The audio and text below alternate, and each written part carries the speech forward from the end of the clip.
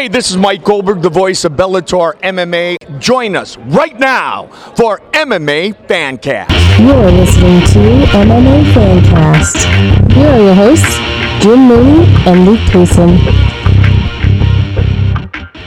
Welcome to the show. Today I am joined by Justin Pippins, who is making his debut as a heavyweight amateur MMA fighter for 247 Fighting Championships 2 weeks from today, March 14th at the Princecape Arena. Justin, welcome to the show. Thank you. Thanks for having me. So, absolutely great to have you on the show.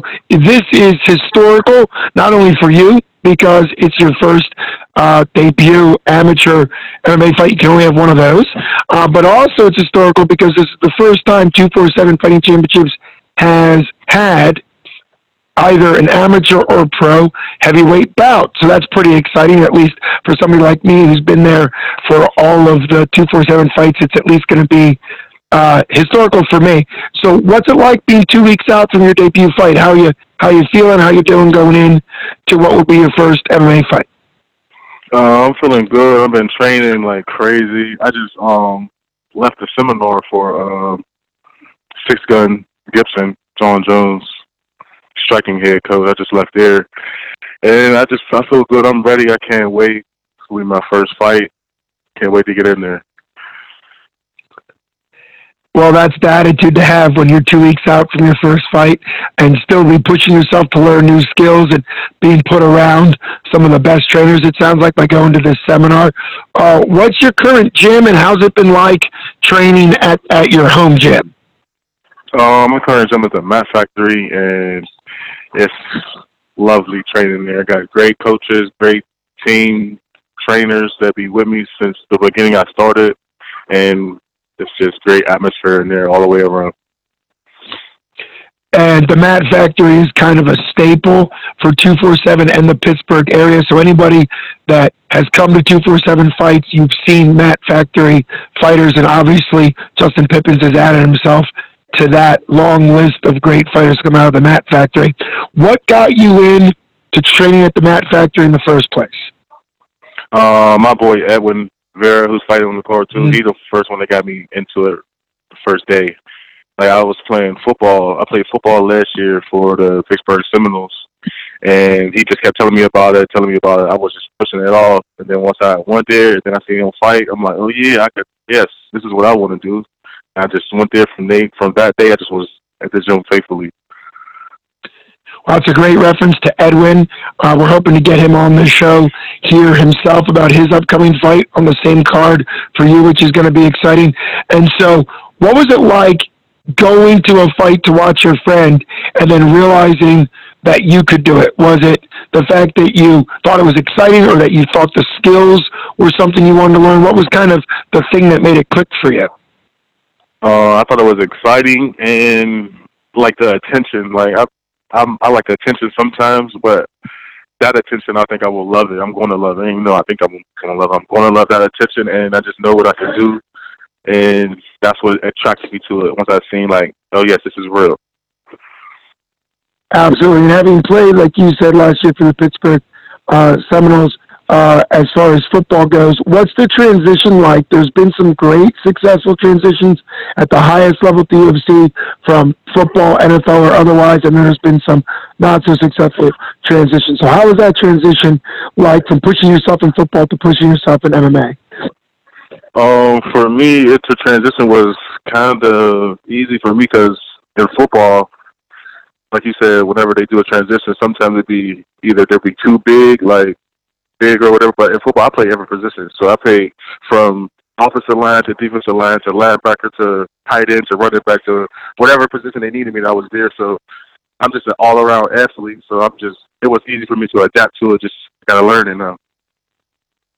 Well, that adaptation and learning, and I'm glad you said that, Justin, because sometimes people think at the heavyweight division that it's just about being big. It's also about being able to adapt and move and follow a game plan. And in football, like you said, you played all these different positions. They all had different skill sets, and there's a mental aspect to all of them.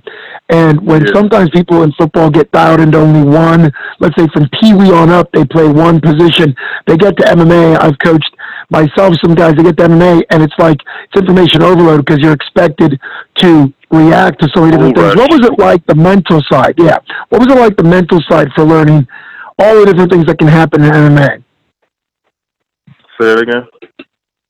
The mental aspect of learning MMA from the position of the fact that it's not just striking, there's a ground component. What did you pick up better, or what do you like better between grappling, submissions, and striking? Because there's so many different aspects of MMA. I like it. Personally, I like it all. Like, literally, I like it all. But I like stand-up more than everything just because I think I'm a quicker heavyweight than most. So I like stand-up more than anything, but I like it all. I like submissions and grappling and all that. So, yeah. Well, that's part of the MMA process, right? You might enjoy one aspect better than others, but you've got to love it all, because part of MMA that is still exciting, I think, and also still surprising people that don't know what MMA is that it's a sport of a combination of many other sports, right? And so it's its own sport now, it has been, but it makes it so exciting to know that you can't go in there with a game plan.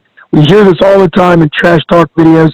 Well, they'll just stand and bang with me. No, that's not MMA. Like, yes, you got to stand and bang, but you got to also have a ground game or a submission game or a wrestling. And so that's really exciting. As far as you being 6'3", 255, how is training? Do they have some other bigger guys with you? How are your sparring partners and training partners keeping up with the fact that, heavyweights oftentimes have problems finding good training partners? Yeah. I have trouble sometimes, but I be good most of the part. Like, I be training with Chris Dempsey, and people, like 3 or 4 good people at the gym, at my gym. So I'd be good on that part, most of the part. Absolutely. I love how you just casually threw out UFC vet Chris Dempsey. Very smoothly done. What's it like training alongside a guy that's had, I think it was close, at least in the 15-ish professional MMA fights, plus several for the UFC. What's it like knowing that you as an amateur is training alongside a guy and grappling and fighting directly with a guy who has that level of experience? Oh, that is a gift. That's like a blessing, because he's just like teaching me everything that he knows, and I'm just soaking it all in, just waiting for my turn. And it's just like, he's good, he's great. So I'm just learning. Like I said, I'm just learning from one of the best. So if we were to go back from the first day you walked in to the Mat Factory to train after watching your buddy Edwin fight, how long has that been? You say we could go back? Or how long has it been since you first started training till now? I started training in like the mid-July. Like between July 15th and 20th. And then his first fight was the 27th. Gotcha. There it is. Okay, so for somebody that's just started training about maybe 6 to 7 months ago, do you feel like this is what you need to take a live fight to actually not only fight, but also to kind of put in your mind all the things you've learned? Because I think sometimes people train, but they never put it into action, and you won't really know until you put it into action. Yeah. I was training. I knew I wanted to fight as soon as I seen him fighting. I stepped in the gym. I already knew I wanted to fight. So, yeah, I'm ready for that. Gotcha. Well, that's exciting. I don't know if you know this, but the next 247 card is going to be in May 23rd. Shout out to them for having one March 14th and one May 23rd. Obviously, you got to get through this fight. We'll talk about that in a second. Would you like that turnaround? Is that something that you'd like to do to keep pushing yourself? Yes, absolutely. Gotcha. That's a great attitude. Every event. Every event. Oh, you want to do every event? Okay. It don't matter. I want to do it all. Well, I know both the owner, Ryan Middleton, listens to this podcast, as well as the matchmaker, Jim Mooney, listens to this podcast. So shout out to both of them. He's saying before his debut that he wants to fight Justin, wants to fight on every card they have, which they have about 4 or 5 a year. So that's actually a very doable, fight pattern to do in a year. That's not unheard of. It would be great for your development. Now, going into this fight against your opponent, how much do you think about him as far as his skills or what you know and don't know about him, and how much do you just focus on what you're going to do? I really don't think too much about him. I'm really focused on everything that I'm doing. So I'm just worried about what I could do. My offense is my offense, so I try to dictate what I'm going to do. So hopefully yeah, it's a beautiful thing. Go off of that. Absolutely, and that's one of the things that was well said, Justin. Your offense is your offense. Once you start doing what you want to do, he's got to respond to that. Just like if he starts going off, you got to respond to what he's doing. You know, that's one of the things about MMA or any fighting situation is your skills have to directly impact their skills. I was just talking recently to a professional fighter, and he was saying, he's on the same card as you, he was saying that he learned over his career and is still trying that he's got to take an area down the road when he knows what the opponent's strengths are. He's got to take that strength and not just say, oh, I want to stay away from striking or I want to stay away from grappling because that's their strong suit. He wants to take away their strong suit and make it his strong suit. Say, hey, if they're good at grappling, I better learn how to be better than they are in this position, because it can't just be play keep away. Because in MMA, we see those fights where somebody only wants to on the ground or only wants to stand, and that's not how MMA works, because there's so much fluidity to MMA. What was it like training where you were smoothly moving between striking, which you love, and the grappling aspects? What was it like to learn both together? It was good because when I first started, I started at the Mat Factory, so there wasn't really a lot of striking at first. So it was all jiu-jitsu and wrestling. So now I'm starting to implement more striking. So I'm getting it all together. Well, getting it all together is going to be exciting. Who do you want to thank and give shout outs headed into your first debut fight? And obviously can't wait to see you there March 14th, but kind of who are you thankful for headed into this fight? I'm thanking all of my coaches, Isaac, Dom, Noah, Matt, Dom, Chris Dempsey, my training partners, Edwin, Fadi, Quincy, Julian, everybody. Everybody played a part in this.